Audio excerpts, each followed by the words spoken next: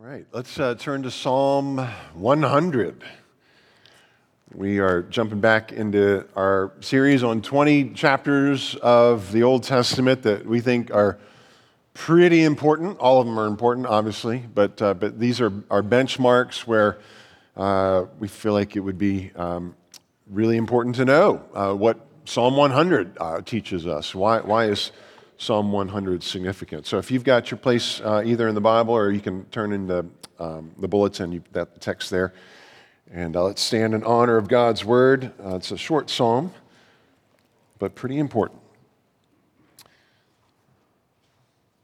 Make a joyful noise to the Lord, all the earth. Serve the Lord with gladness. Come into his presence with singing. Know that the Lord, he is God. It is he who made us, and we are his. We are his people and the sheep of his pasture. Enter his gates with thanksgiving, his courts with praise. Give thanks to him. Bless his name, for the Lord is good. His steadfast love endures forever, and his faithfulness to all generations. Let's pray. Lord, thank you for your word. Thank you for how it clearly communicates who you are and what your character is like and what you expect for us, from us, and what we're to be like. Thank you for Jesus, the perfect picture of what you are and what you want for us. In his name we pray. Amen. Please be seated. Some of you remember the days before these when we had actual telephones in our homes. Some of you remember paying maybe your telephone bill to an organization called Bell something, Bell this, Bell Atlantic, et cetera. That company was named after a gentleman named Alexander Graham Bell, who invented these. Well, not these, but the phone thing. In what is it? 1876, he was giving a presentation to the American Academy of Arts and Sciences. And 3 days prior to that, he had filed for a patent, basically for the telephone. And what happened was he started playing this tune.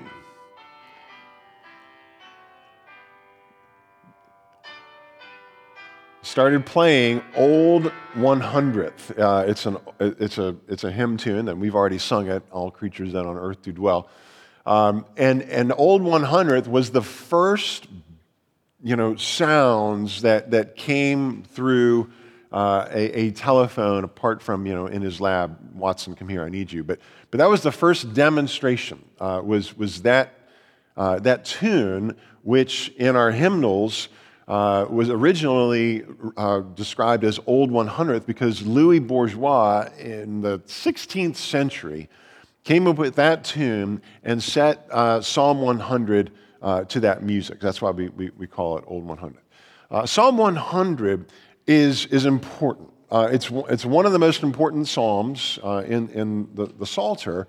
We could have turned to Psalm 23. We could have done Psalm 150 or any of the other psalms, but we chose Psalm 100 because there's something truly significant about this psalm, in that it's so many of you probably recognize it, and it's popular for a number of reasons. Not just simply because, it's a happy psalm.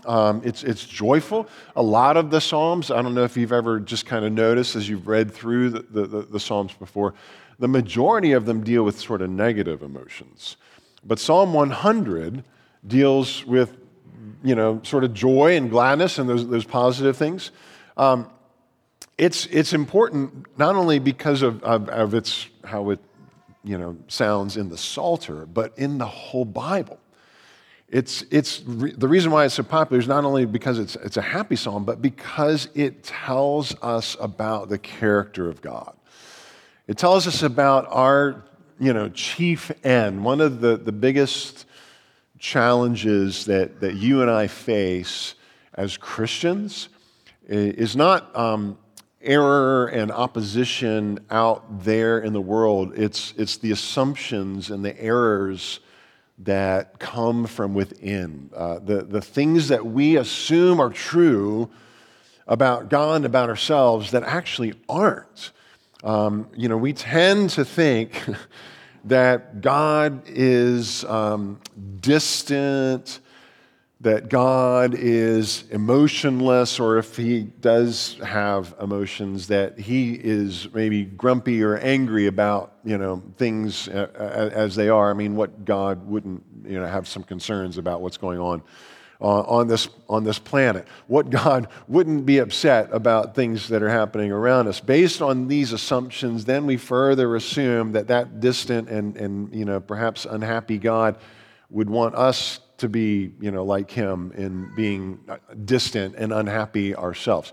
Here's what I mean. On the front of your bulletin, let me show you this slide of this painting. Is a painting I know you've seen before called American Gothic. A fellow named Grant Wood painted this painting in Chicago in 1930. He entered it in a art competition, and he won third prize. He won the bronze medal and got $300 for this depiction of what a lot of people assume is a husband and wife. I thought it was a husband and wife. It's a farmer and his daughter, his adult daughter, probably his spinster daughter, right? Do they look happy? Why is it called American Gothic? There's some things here in this painting that reveal a lot about our assumptions about God and about ourselves, what God wants from us. We assume that if you're going to be serious about religion, that you have to be a serious person. We assume that, this couple who they've got the reason why it's called American Gothic is because the window in the farmhouse, that's a real house, by the way, in Iowa. Real house in Iowa that the artist saw, and he said, I'm going to put that in a painting, and he composed this image of this, sort of family. And it's a Gothic window. That pointed window exists in Gothic architecture all throughout Europe. And the funny thing was to put a Gothic window like that in just a plain old farmhouse in the middle of Iowa. There's sort of an irony there, but it's a religious indication. And you've got this farmer, he's dressed in overalls, but he also has this dark jacket on, either looks like it's Sunday and he's putting on his Sunday best, or he almost looks clerical. Like he's got this buttoned up collar that looks like a cleric's collar. Right? One of those, Episcopal or Anglican collars that ministers sometimes wear. And you've got his adult daughter, and she almost looks like she's heading to a convent. And their expressions are super happy. They just have that soberness and that, seriousness that look, I mean, people made the association. They got it. They knew what Grant Wood was depicting because, as this painting gained popularity very, very quickly, the image began to be printed in newspapers in New York and then the Chicago Evening Post and then in Boston and, Kansas and Indianapolis, all over. Eventually in the Cedar Rapids Gazette back in Iowa, where there was this backlash from Iowans. Because he's depicting, just good farm country, people. And they are furious at their depiction as pinched, grim-faced, puritanical Bible thumpers, right? Like, you get it. That's our assumption about people who are serious about religion are just, serious people and not nice, not the kind of people you want to be around. You don't want to go to dinner with them. All right? So apart from American Gothic, let's ask ourselves, are these assumptions about God and about us accurate? Is that who God is? Is God distant and grumpy, and does he want us to be distant and grumpy? Is he dour? Does he want us to be sour and all puckered and persnickety like that American Gothic family? Instead of making assumptions like that, we would be much better off going directly to God's revealed word about himself and about what he wants from us. And in this Bible, in places like Psalm 100, the reason why it's so important and so significant is that we find out that God is actually a joyful God who wants his people to be like him, who would have the audacity to call us to a life of joy in him. So, when you look furthermore on the front of the bulletin, every Sunday, you see our purpose statement, and it begins, by God's grace, Tabernacle lives for the enjoyment of God's glory, right? That's why we're here. By his grace, he's called us together. He's made us a church. And our primary calling, the very first thing that we need to be about, is enjoying his glory. I don't know how many churches you've been a part of or whatever, but by God's grace, that's why he put the church on the earth. We're not unique in that. Every church ought to exist primarily for the enjoyment of his glory. And we didn't make this up. This isn't new to us. We're not clever. We're just trying to be faithful to what our fathers and mothers have been doing for generations. This was encapsulated all the way back again in the 16th century when you get documents, 17th century, documents like the Westminster Confession of Faith, that our denomination's a confessional denomination. It means that we have standards that when elders and deacons get ordained, we go, yeah, that's what we believe. That's the summary of our faith. And the very first question in the Shorter Catechism goes like this: what is the chief end of man? Man's chief end is to glorify God and to enjoy him forever. That's why we're put on this planet, is to be in a relationship with God that is fundamentally about enjoying him. There's the Shorter Catechism, and then there's the Larger Catechism. The Larger Catechism expands on that question. The Shorter Catechism asks, what's the chief end of man? The Larger Catechism goes, what's the chief and highest end of man? And the answer in the Larger Catechism is man's chief and highest end is to glorify God. And in case you missed it in the Shorter Catechism, to enjoy him forever, the Larger Catechism says, and to fully enjoy him forever.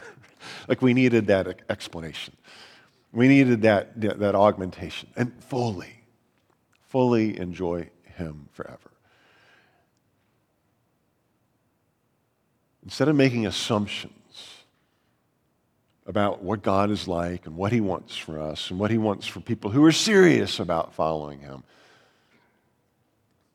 when we go to the Bible, we find out what God is truly like, and we find out that the people who are serious about following him ought to be seriously joyful, like really characterized by joy. So we know this from Psalm 100. Look at verse 3. Know that the Lord is God. He is God. It is he who made us, and we are his people, and the sheep of his pasture. So the Lord, the one who is worthy of joy and gladness, he is the one true God. He's the creator. He's the one who made us, and because we are his creations, we're his workmanship. Ephesians 2 uses the language of we're his poetry or his masterpiece. He made us to do something, and that's what you see in verses 1 and 2. Verse 3, gives us the foundation or the rationale for why we were to do these things that were in the earlier part of the psalm, which is to do what? Why did he make us? He made us to make a joyful noise to him. He made us to serve him with gladness. He made us to come into his presence with singing. God didn't make us with the thought that we should be miserable people. God didn't make us to be unhappy. He made us to be joyful. You and I and all the people that on earth do dwell, as we just sang, were made for joy. Remember, I can't remember where I was, but I do distinctly recall just hearing what having an impression, like an experience of agreeing with what has universally been described as the saddest sound on earth.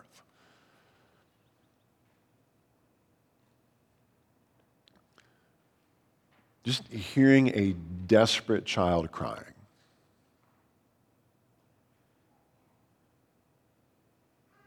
Hearing a desperate child cry. It's the saddest sound on earth. And parents who can't do anything to make their child comforted or change the situation that brought about those tears, they enter into that sadness too. So if that's the saddest sound on earth, what's the happiest sound? One of the reasons why Jesus scolded the disciples, for pushing the kids away, and he says, to such belongs the kingdom of God. And if you want to enter the kingdom of God, you have to change and become like little children, is because little children just give vent to their joy without any inhibition. They don't have a governor on their laughter. They're not thinking, oh no, who's going to watch and who's going to think I'm silly or stupid or whatever. They just let it out. And that's the happiest sound on earth. It's just hearing somebody laugh. It's contagious. When you think about how the fall affected humanity, how Satan and sin enter the world, like Satan's not a creator. All he's able to do is take the good things that God made and then corrupt them. There's nothing original about Satan. Did you know that? And so when you think about the other side of Eden, as Adam and Eve left Eden and crying and pain and death and sin entered the world, all crying is a corruption of laughter. God invented laughter, and sin corrupts it. They're related, right? I mean, you're not sure when you're laughing and when you're crying sometimes. There was a beautiful book by Marilyn Robinson, and some of you read her book, Gilead. And she makes this observation about laughter and about these two people who, the narrator sees laughing, and it goes. She says that grace has a grand laughter in it, and it's an amazing thing to watch people laugh. The way it sort of takes them over, and sometimes they really do struggle with it, and I see that in church often enough. Somehow we've gotten this idea that you're not supposed to laugh in church, remember? I see that in church often enough, people trying to control their laughter, right? So I wonder what it is and where it comes from, and I wonder what it expands out of your system so that you have to do it until you're done. Have you ever tried to stop laughing? You can't do it. And you have to do it until you're done, like crying in a way, right, I suppose, except that laughter is much more easily spent than crying. So God made us to laugh, right? That's His invention. He's our creator. He made us. He made us to enter His courts with praise and joy and gladness. And if we were made in the image of God, then what does that tell us about God's capacity for joy? If we're His image bearers, made to laugh, what does that tell us about the nature of heaven? That one of heaven's promises is that there will be no more crying. And so have you ever thought about how much joy and laughter there must be in heaven? Listen to Jesus talk about His purposes for us. He said in John 15 that these things I've spoken to you, that my joy may be in you and that your joy may be full. John Piper wrote a book called The Pleasures of God. It's kind of a provocative title, especially for people who are making assumptions about God, who doesn't bother or doesn't condescend to things like pleasure. Yes, He does. And John Piper said that a great part of God's glory is his happiness. It was inconceivable to the Apostle Paul that God could be denied infinite joy and still be all glorious. And God couldn't be all glorious if he was not infinitely joyful. To be infinitely glorious was to be infinitely happy. It is good news that God is gloriously happy. No one would want to spend eternity with an unhappy God, right? That's part of the good news of the gospel, is that God is a happy, infinitely happy being. And this all sounds good. This all sounds great, right, so far. Until you kind of dig a little deeper. So I hope this has been helpful for you so far, but let's just kind of address there's a problem. There's a problem here in Psalm 100 and other places that deal with God's, calling us to enter into his gates with praise and to be joyful and all that language. Look again at verses 2 and then at 4. So verse 2 says, serve the Lord with gladness and come into his presence with singing. And verse 4, enter his gates with thanksgiving and his courts with praise. Give thanks to him and bless his name. There was a book by C.S. Lewis called Reflections on the Psalms, and so he does some meditations on different psalms. And one of those chapters is called A Word About Praising. And it's an incredibly important chapter, book and little lecture if you ever want to read it, A Word About Praising. And here's how C.S. Lewis describes the problem that's in Psalm 100, other places too. He says that when I first began to draw near to belief in God, and even for some time after that belief had been given to me, I found a stumbling block in the demand so clamorously made by all religious people that we should praise God. Still more in the suggestion that God himself demanded it.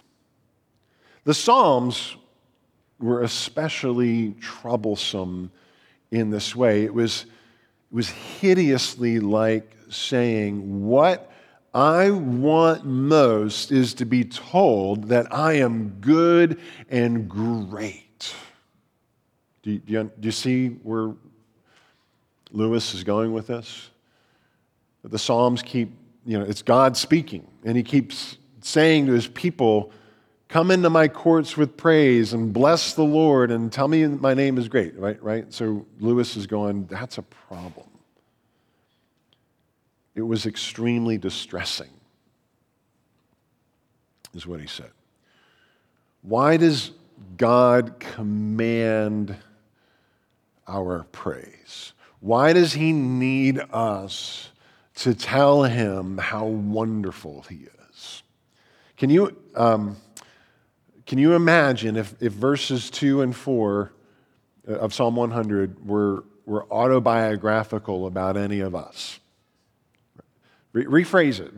Look at it again and listen to it rephrased like in the first person for any of us.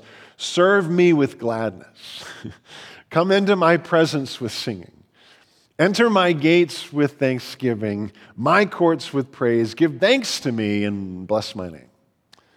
Have you ever met somebody like that? Just a pure, unadulterated narcissist? That's crazy talk. You would be right to run from that person. But the weird thing is that we don't run from them. We question the sanity of the person who might demand such praise and admiration, but how many people voluntarily do this for other people? How many lovers come into the presence of their beloved with singing?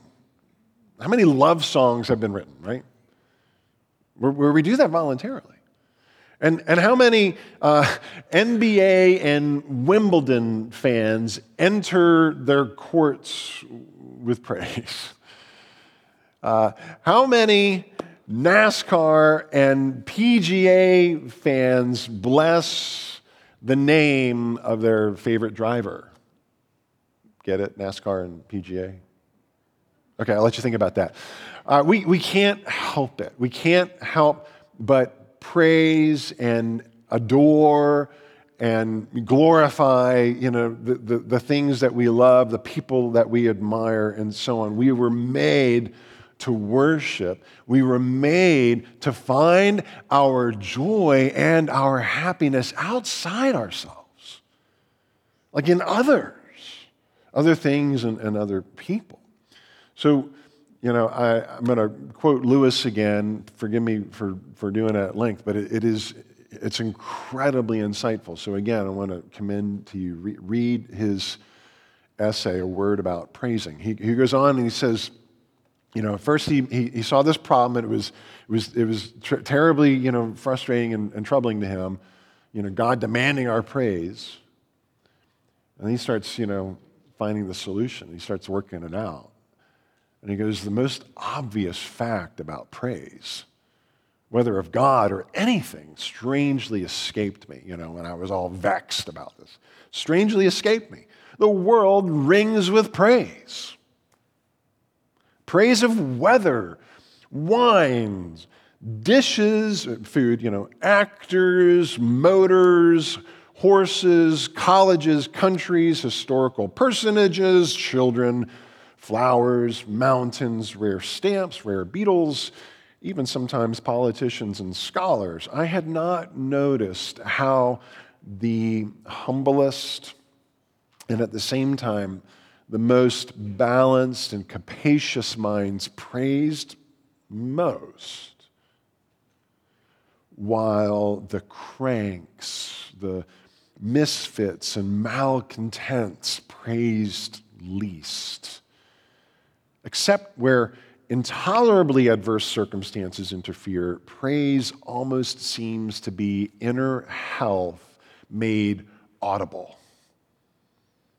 Like the people who praise the most are the healthiest people. They're the happiest people. They're the most joyful people.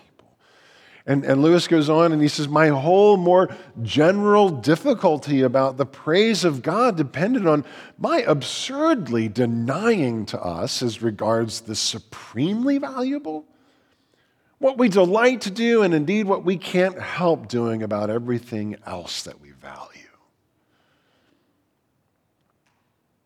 So it's not so bizarre that God would call us to do what we were made to do, to praise and to glorify and to enjoy things that are outside ourselves.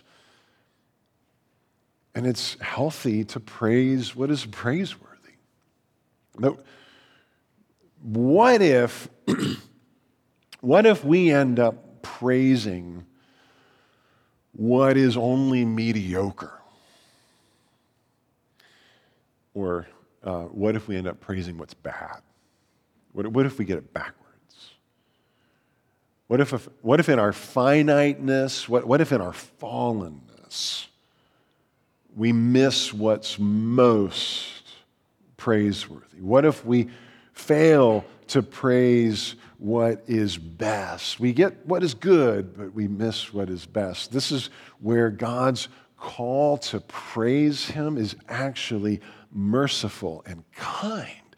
For if God is truly the highest holiness, if He's the greatest good, if He's the most beautiful being, then we would be the poorer if we missed that, if we didn't praise Him.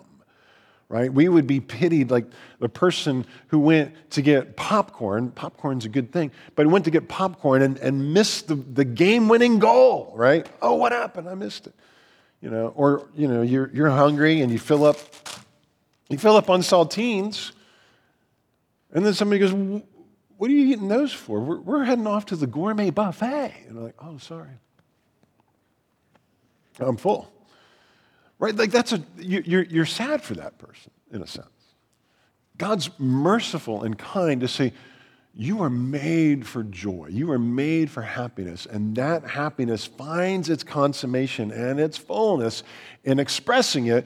And if you want to experience the greatest joy and the greatest happiness, you need to focus your joy and your contentment and your adoration on the greatest being. There's nothing greater than God. There's nothing narcissistic about his call for us to praise him. It's honest and it's true and it's kind and it's merciful. However, our situation is not merely that we would be missing out on genuine joy if God didn't call us into his courts to praise him.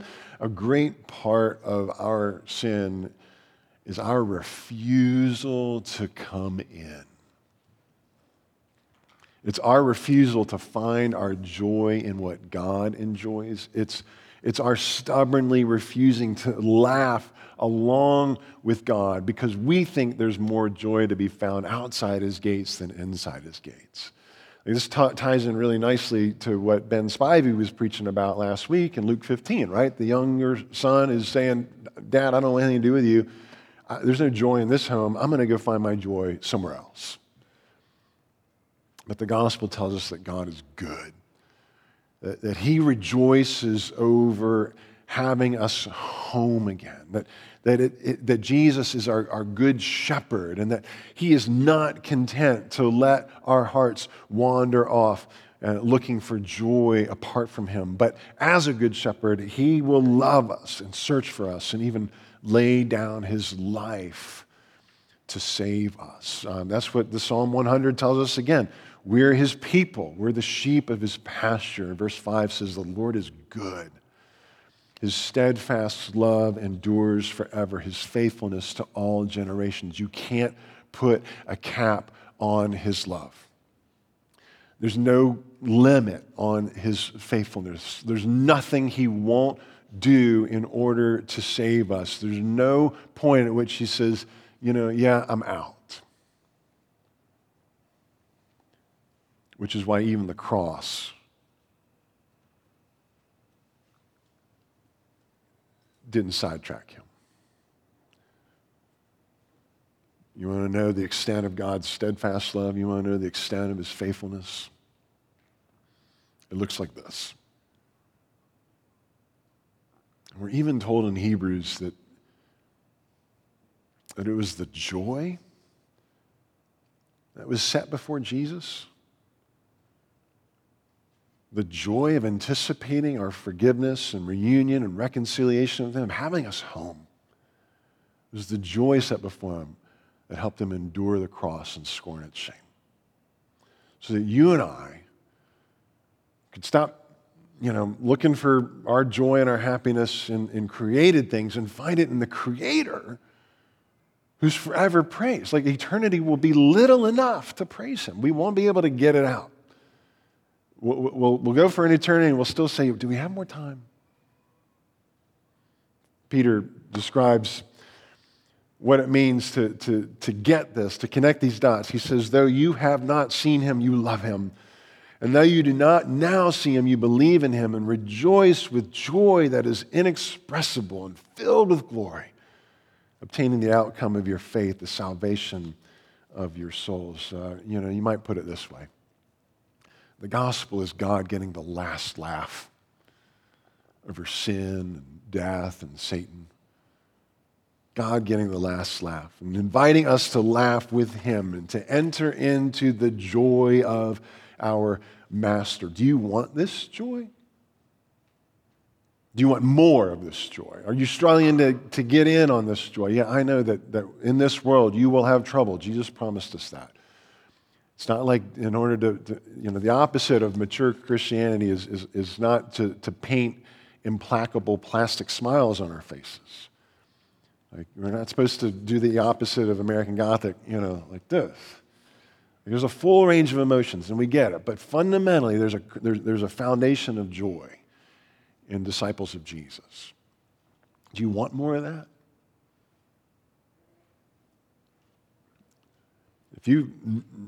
if this is brand new to you and you're just going, yes, I want to get in on that. I don't understand that. I need that. Or if you're going, yeah, I get it, but I want more of it.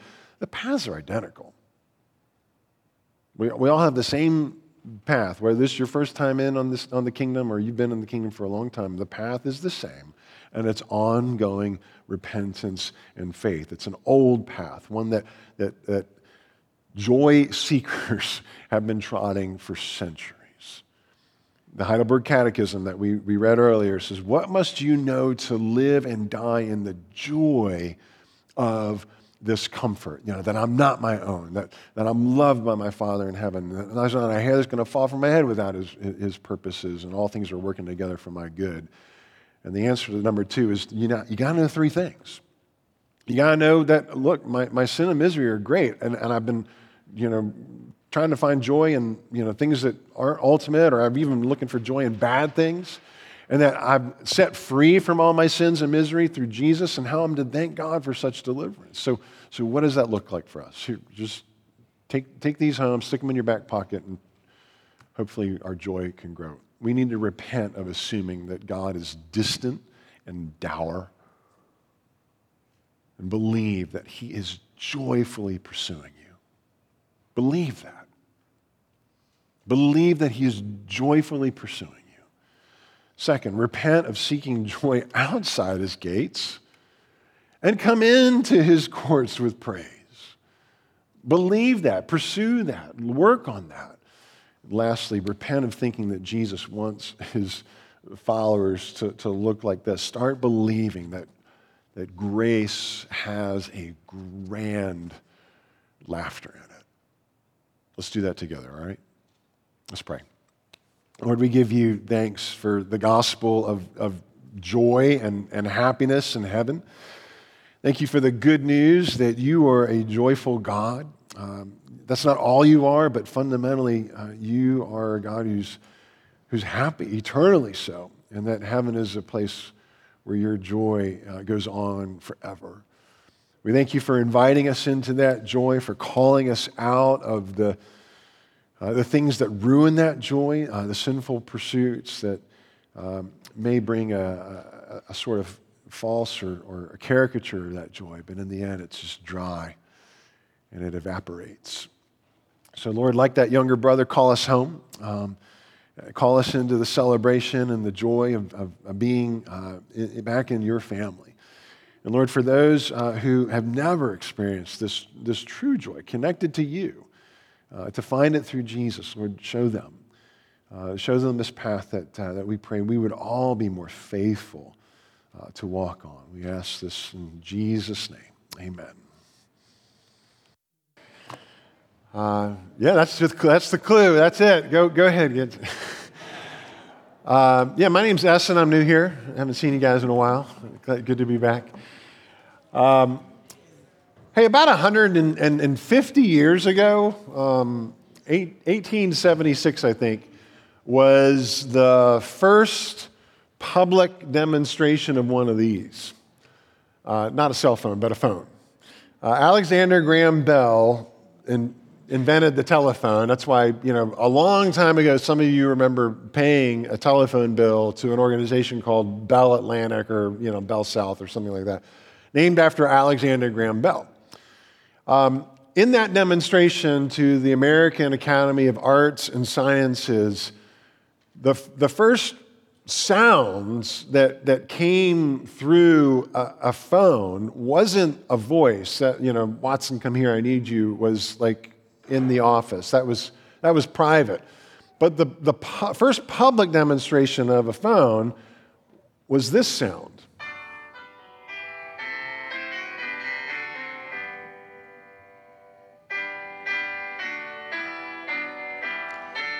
Do you know that tune? It's our doxology. That tune was written in the 1500s by a guy named Louis Bourgeois for the Genevan Psalter.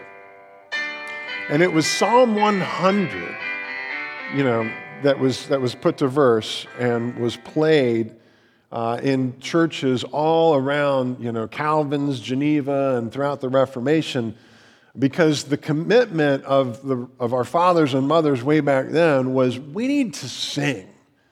We need to sing praise to God in words that are our own language, right? Whether it happened to be French or German or English or whatever, not Latin chanting, by somebody else and nobody understood what the words were. They wanted to enter God's courts with their own praises, right? Straight out of Psalm 100. So that's our text this morning. If you want to turn there and stand in honor of God's word, and let me read to you these 5 verses, a short psalm, but really important. Make a joyful noise to the Lord, all the earth. Serve the Lord with gladness. Come into his presence with singing. Know that the Lord, he is God. It is he who made us, and we are his. We are his people, the sheep of his pasture. Enter his gates with thanksgiving and his courts with praise. Give thanks to him. Bless his name. For the Lord is good. His steadfast love endures forever, and his faithfulness to all generations. Let me pray for us. Lord, we do confess that you are good. Your steadfast love endures throughout all generations. You are faithful forever. And therefore, we ought to praise you. It is good and right for us to enter your courts and your gates with thanksgiving. Lord, would you be honored as we give our ears and our minds and our hearts attention to you and your word this morning. We ask this in Jesus' name. Amen. Please be seated. So if you're a guest or I guess if you've been around even the past 3 weeks, we're kind of getting back on the horse. We're doing this series on 20 chapters of redemptive history, 20 chapters in the Old Testament that tell the story leading up to Jesus, like how God was setting the stage for that fullness of redemption and salvation that we have through him. Psalm 100 is the only psalm that we're doing in this series, and you might wonder, well, if we're going to do only one psalm, why is it Psalm 100? Why not Psalm 23? That's kind of an important psalm, right? Yes, it is, and we could do that, or we could do many other psalms, but we're doing Psalm 100 because it's so important. It's such a significant psalm, not just because it's significant compared to the other psalms.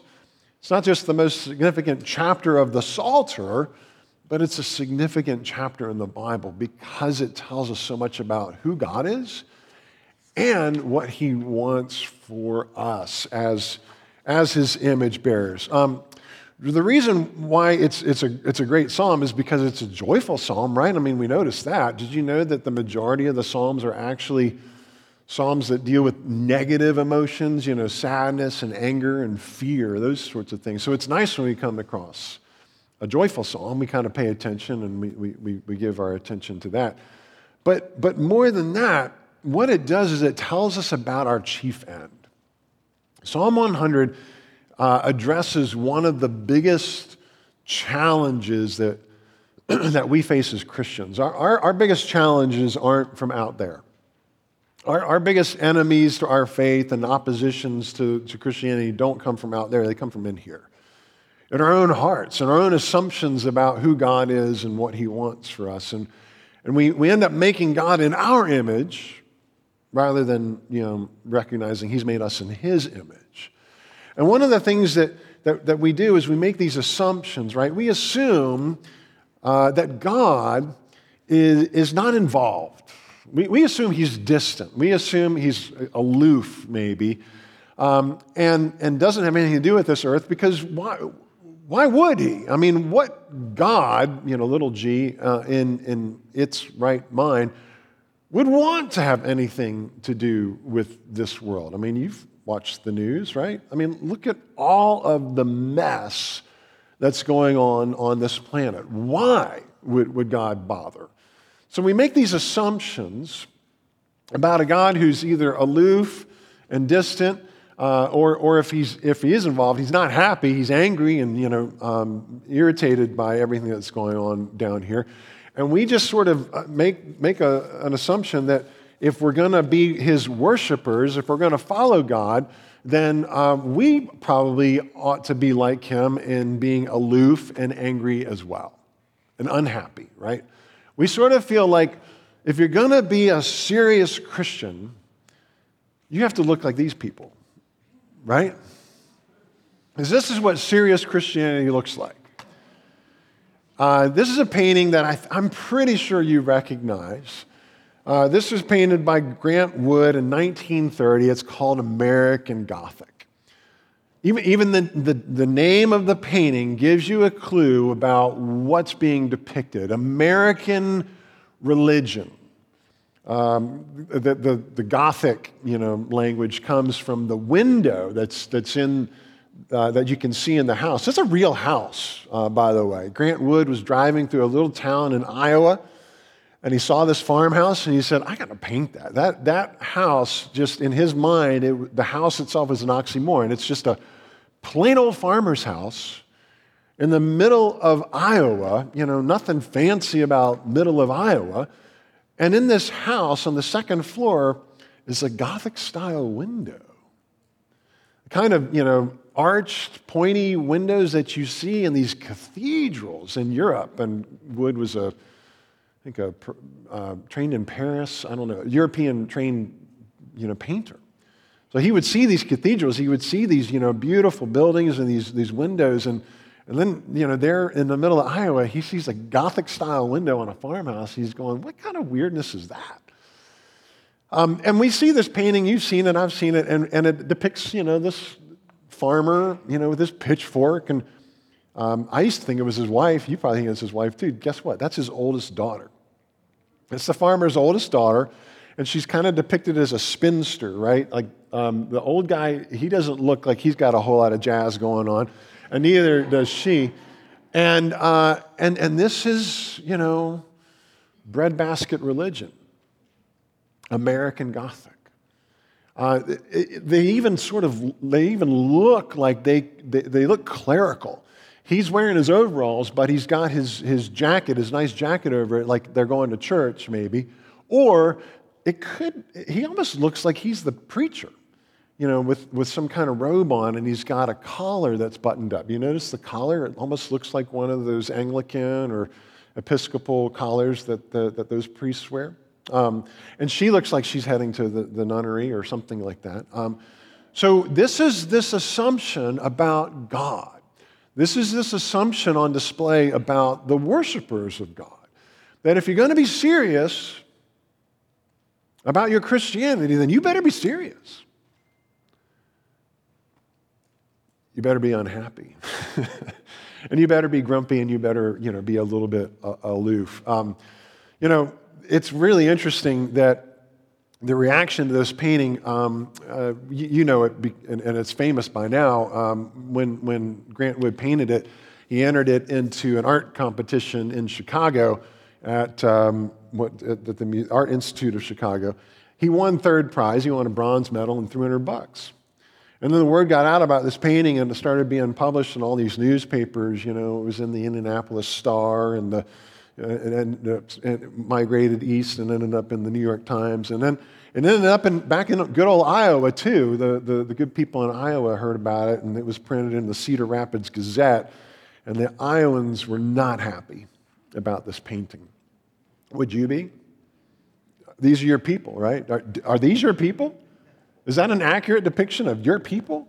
They were upset. They were furious at their description as, quote, pinched, grim-faced, puritanical Bible thumpers. Man, that's what people assume.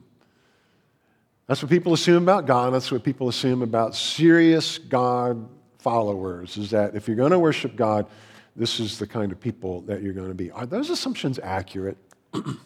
Is that legitimate? Is it valid to think that God's distant and dour, and he expects his worshipers to be kind of pickled and persnickety? Is that right? That's not what Psalm 100 is saying. And instead of just making assumptions about God and what he wants for us, we are so much better off going to his own revealed word and reading places like Psalm 100 that set the record straight about who God is. Psalm 100 is not the end-all, be-all for who God is, but it is an accurate window. It gives us a good depiction, and it teaches us about what he wants for us, that God is actually a joyful God who, yes, does want his followers to be like him. But if God's joyful, then what does that mean about his followers? He wants joyful followers too. This is our chief end, as we've described it, as our fathers and mothers have described it. Our Westminster Shorter Catechism asks, what is the chief end of man? And, our fathers and mothers a long time ago put it like this: man's chief end is to glorify God and to enjoy him forever. On the bottom of the front of the bulletin is our purpose statement. By God's grace, Tabernacle exists for the enjoyment of his glory. That's a deliberate echo to hundreds of years of men and women and boys and girls who have faithfully agreed with Psalm 100 that by God's grace, he has called us into a joyful relationship with him.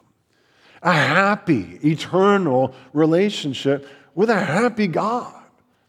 There's a shorter catechism and there's a larger catechism. So the larger catechism's larger. It's got more words. And the larger catechism, question number 1, is, what is the chief and highest end of man? So now you've got not only chief, but highest. And the answer is, man's chief and highest end is to glorify God and fully to enjoy him forever. In case you missed it in the shorter catechism, he wants full joy in him. Right?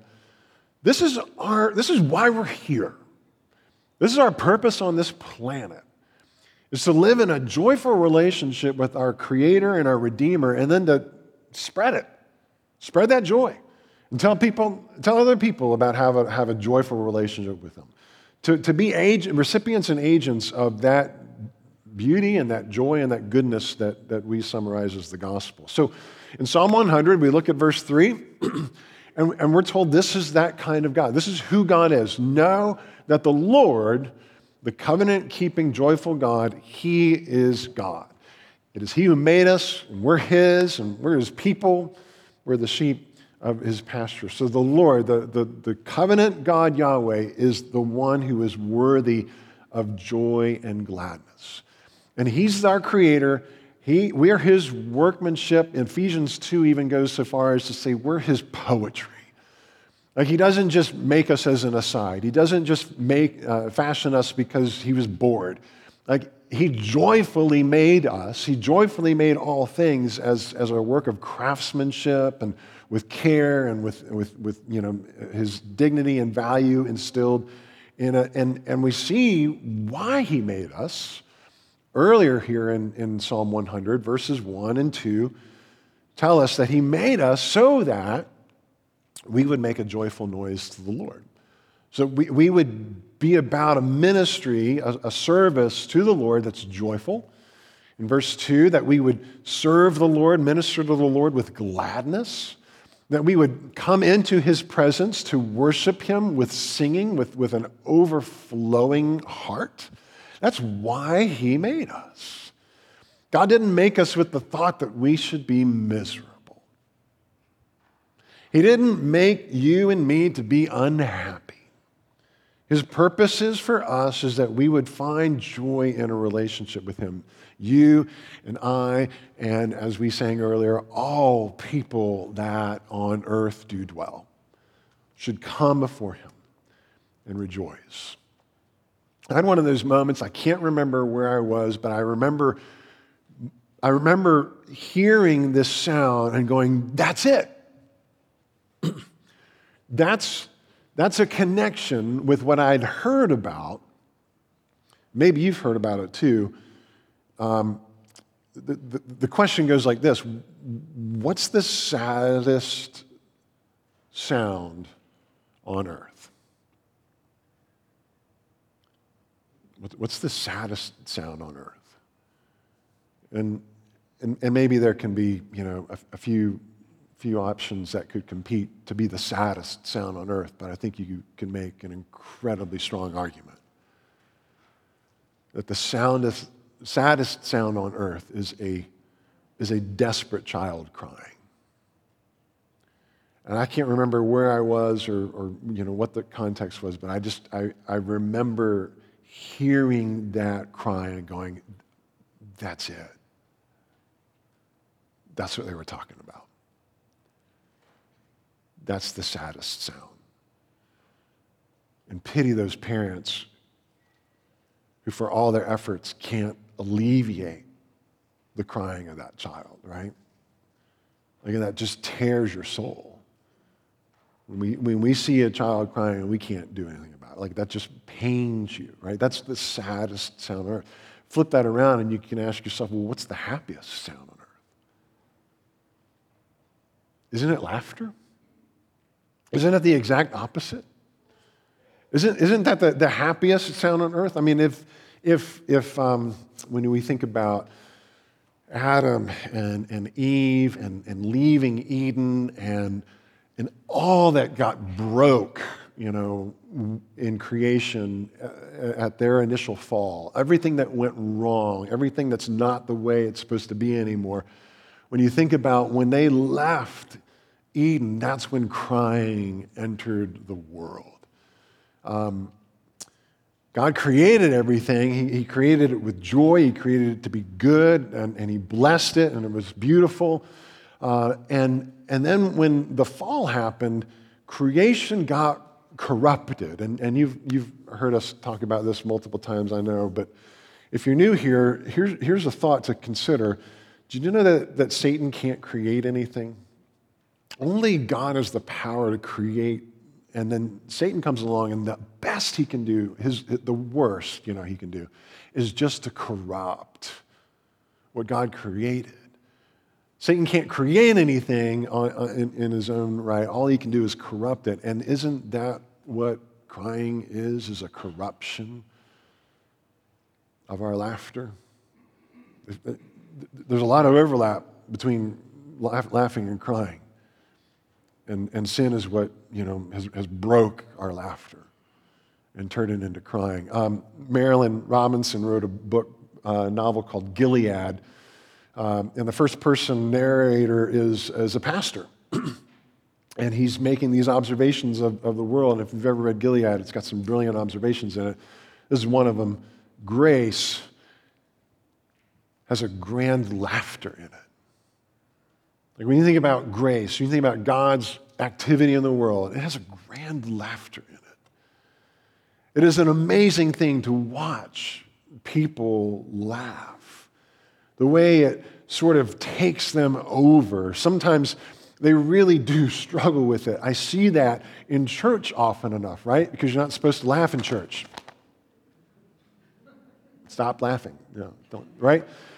So this fictional pastor is reflecting on laughter. I see that in church often enough. Like people struggle to contain it. They can't not laugh if something kind of just gets them, and they just can't stop. And so I wonder what it is and where it comes from. And I wonder what it expands out of your system so that you have to do it till you're done, like crying in a way, except that laughter is much more easily spent.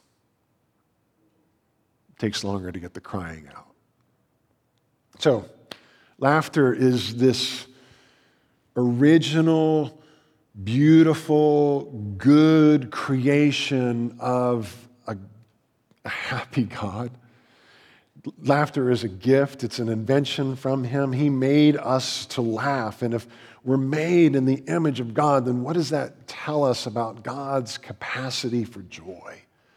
What does that tell us about the nature of heaven? One of heaven's promises, right, is that there'll be no more tears, no more crying, no more pain, no more death in Revelation.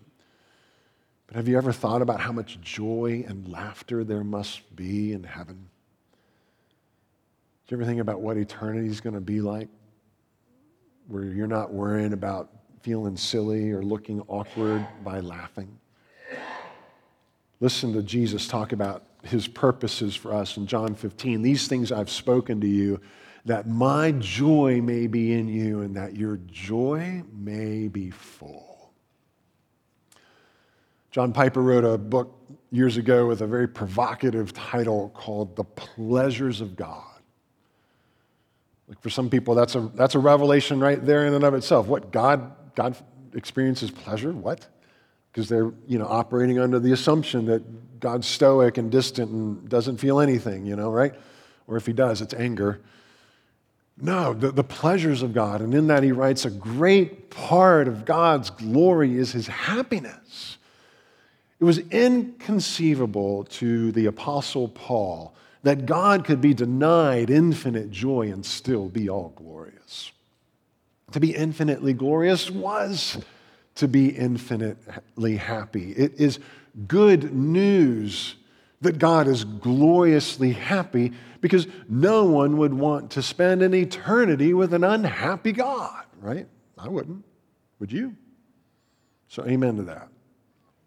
This is what when we go to the Bible, instead of relying on our assumptions and just cultural impressions about who God is and what he wants from us, when we go to the source, we realize, there's some surprises here. Some really good surprises about who God is and what he wants for us. But there's also a problem. There's a problem here. Maybe you've already picked up on it, but if not, let me quote to you a couple of places from something I would love for everybody in this church to read, and it's an address by C.S. Lewis called A Word About Praising. It was a sermon that he gave, and it's in a collection of a book that he's wrote about the Psalms. And so this is one chapter in this book about the Psalms, and this chapter is called A Word About Praising. And he's looking at places like Psalm 100, verse 2, serve the Lord with gladness, come into his presence with singing, and verse 4, enter his gates with thanksgiving and his courts with praise, give thanks to him, bless his name, right? So those are great verses. We love those verses. But listen to what Lewis says about those verses and verses like them. When I first began to draw near to belief in God, and even for some time after it had been given to me, I found a stumbling block in the demand so clamorously made by all religious people that we should praise God. And still more in the suggestion that God himself demanded it. The Psalms were especially troublesome in this way. It was hideously like saying, quote, what I most want is to be told that I am good and great. And Lewis says it was extremely distressing to read the Psalms and hear God clamorously demanding what I want most is to be told I'm good and great, right? Is that what the Psalms are saying? Why does God command us to praise him? Why does he need us to tell him how wonderful he is, right? Can you imagine? Can you imagine people's reactions to you if Psalm 100 was about you? If Psalm 100 was about me, let's just rewrite these verses here just for the sake of argument. What if verse 2, and it was about me? Serve me with gladness. Come into my presence with singing. Verse 4, enter my gates with thanksgiving and my courts with praise. Give thanks to me and bless my name, right? Have you ever met someone like that? That's crazy talk, and you would be in your right mind to run, right? Run as fast as you can from that person. But we don't. The weird thing is we don't run away from them. We run to them. We do this. We question the sanity of the person who demands such praise and adoration, but we voluntarily give it to people, around us. I mean, that's what every single love song that's ever been written is about, is the lover coming to his or her beloved and singing their praises. Hopefully they're not doing that in response to a demand. And we do that, in all kinds of settings. Like, how many NBA and Wimbledon fans enter into those courts with praise, right? How many NASCAR and PGA fans praise the name of their favorite driver, right?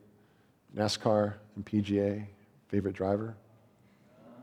You see what I did there? All right, you can think about that if you're going, huh? We can't help it. We can't help it. Because we're made to worship. We're made to find our joy outside of ourselves. We can't help it. We're creatures, and we're designed that way. And God is ultimately calling us to find that joy in Him. So back to Lewis, right? So he's saying, I was terribly vexed. Didn't understand what this language is all about. And he goes, but here's what I came to discover. The most obvious fact about praise, whether of God or anything, strangely escaped me. The world rings with praise. Praise of weather, wine, food, actors, motors, horses, colleges, countries, historical personages, children, flowers, musicians, mountains, rare stamps, rare beetles, and sometimes politicians or scholars. I had not noticed how the humblest and at the same time most balanced and most capacious minds praised most, right? They were the quickest to praise, while the cranks and misfits and malcontents praised least. Except where intolerably adverse circumstances interfere, praise almost seems to be inner health made audible. It's a sign of a healthy soul, somebody who is generous with his or her praise. And somebody who's stingy with that, there's something wrong with them. That's what Lewis was observing. So, therefore, he says, my whole more general difficulty about the praise of God depended on my absurdly denying to us as regards the supremely valuable, God, denying to us as regards God what we delight to do, indeed what we can't help doing about everything else we value. Why wouldn't we value God that much or more, right? So it is healthy to praise what is praiseworthy. And if you don't, there's something kind of broken in you. So what happens, though, if we end up praising what is only mediocre? Or what happens when we end up praising what's bad? What if we give all our praise to what is good, but ignore what's best? This is where God's call to praise Him is merciful and kind. It's not narcissism, it's not egomania, it's glory and mercy all wrapped up into one. Where God is calling us not to give all of our praise to what's mediocre. He doesn't want us to give our praise to what's bad, for sure. He doesn't want us to miss what's ultimate. Like this is mercy. God is truly the highest holiness. He's the greatest good. He's the best and most beautiful being. And He's saying, give me what you were made for. Give me your praise and your joy and your happiness. And if you don't, it's like leaving to go get popcorn.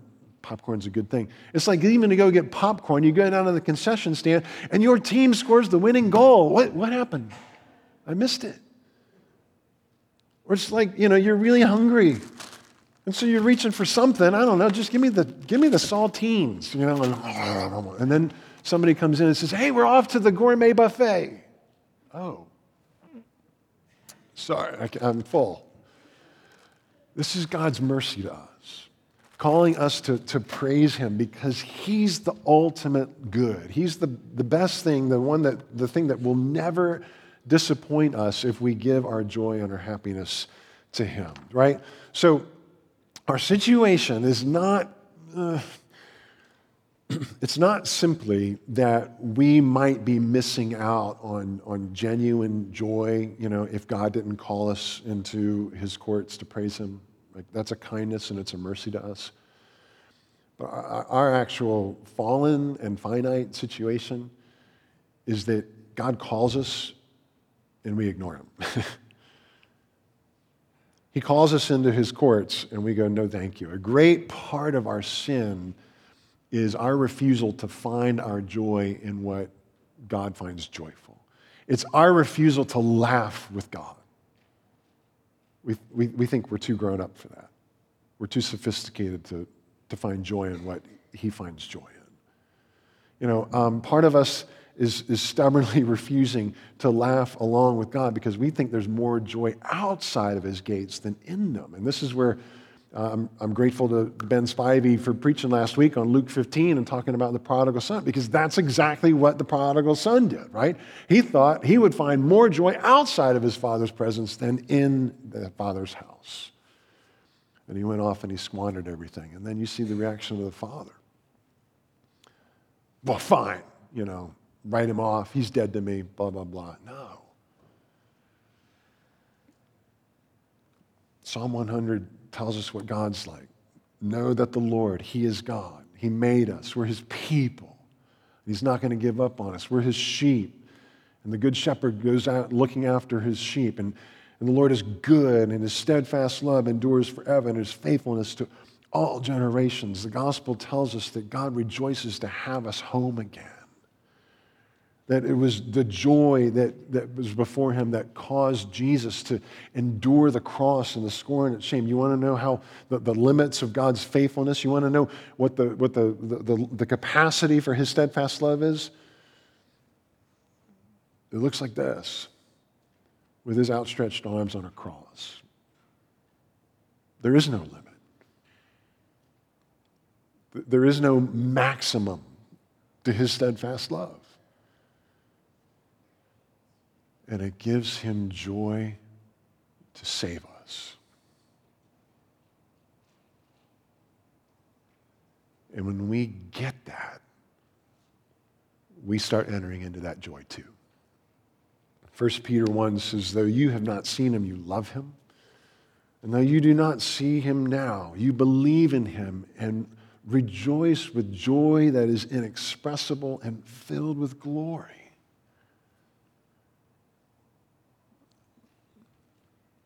Quick aside,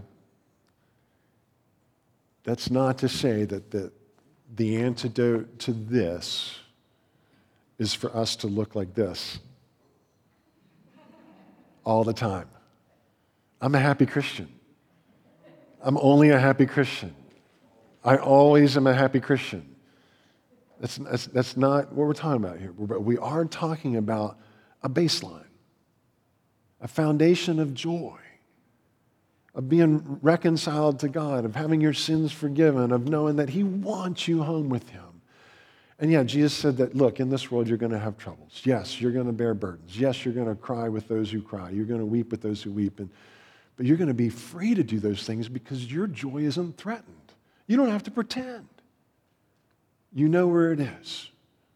We can always go back there. The gospel is God getting the last laugh over sin and death and despair and inviting us to laugh with him, to enter into the joy of your master. Do you want this joy? Have you ever heard of this joy? Like, is this new for you? The idea that God's a happy God and he wants you to be happy? I'm not talking about prosperity gospel stuff. I'm talking about that baseline of a relationship that's restored where he invites you to laugh with him about what's genuinely good and beautiful and true. And if that's brand new to you, you can have it. And what about the rest of us? You know these things, and you're going, oh, it's good to be reminded. It's good. Do you want more of that joy? If this is the first time you're connecting these dots, or if you've been around the block for a while, we all have the same well-trod path to follow, and we're following our fathers and mothers who have gone before us in radical pursuit of that joy, to glorify God and enjoy him forever. The Heidelberg Catechism that we read earlier says, what must you know to live and die in the joy of this comfort? 3 things, right? First, I do have great sin and misery because I go looking for joy outside of his gates instead of in them. And I need to turn from that. And then I'm set free from my sin and misery because Jesus, for the joy set before him, endured the cross and scorned its shame because of his steadfast love. And third, how I am to thank God for such deliverance. Don't forget, live in the active present tense of this joy. 3 things and we're done. Look, if you want to grow, if you want to go deeper into this joy like I do, and we're all trying to do this together, we got to keep repenting of our assumptions that God is far away and he is not happy. God's close, he's near, and he is joyfully pursuing you. Second, repent of seeking our joy outside of his presence, outside of his house. You know, the prodigal son story ends with the older brother, right? The father goes out to him, you got to come on in. You know, this brother, he was dead and he's alive and he's lost and he's found. And we had to make merry. This is the father talking about his joy. We had to. And that's where the parable ends. What did the older brother do? Did he come in or did he stay out in the field? Will you come in? Or you stay out in the field? And lastly, repenting of thinking that Jesus wants his followers to look like this. Instead, thinking about, look, my life can actually glorify God as I rejoice in the Lord and as I try to be an agent of that joy for others, to let people in on the grace that has a grand laughter in it. Let's pray. Lord, we give you thanks for the gospel, for good news, for glorious news, happy news, joyful news. That you are a joyful God and that you are pursuing us and saving us so that we might enter into your joy and we might participate in a joyful relationship with you. Lord, thank you for all the good things in our lives and in our world that do bring us joy, but would you forgive us for making them ultimate things? And would you forgive us for when we try to find our joy in things that are broken and bad? Lord, instead, we look to Jesus. Thank you for forgiving our sins. Thank you for setting us back on this old path to glorify you, to find our joy in you, and to look forward to an eternity where there's nothing but laughter.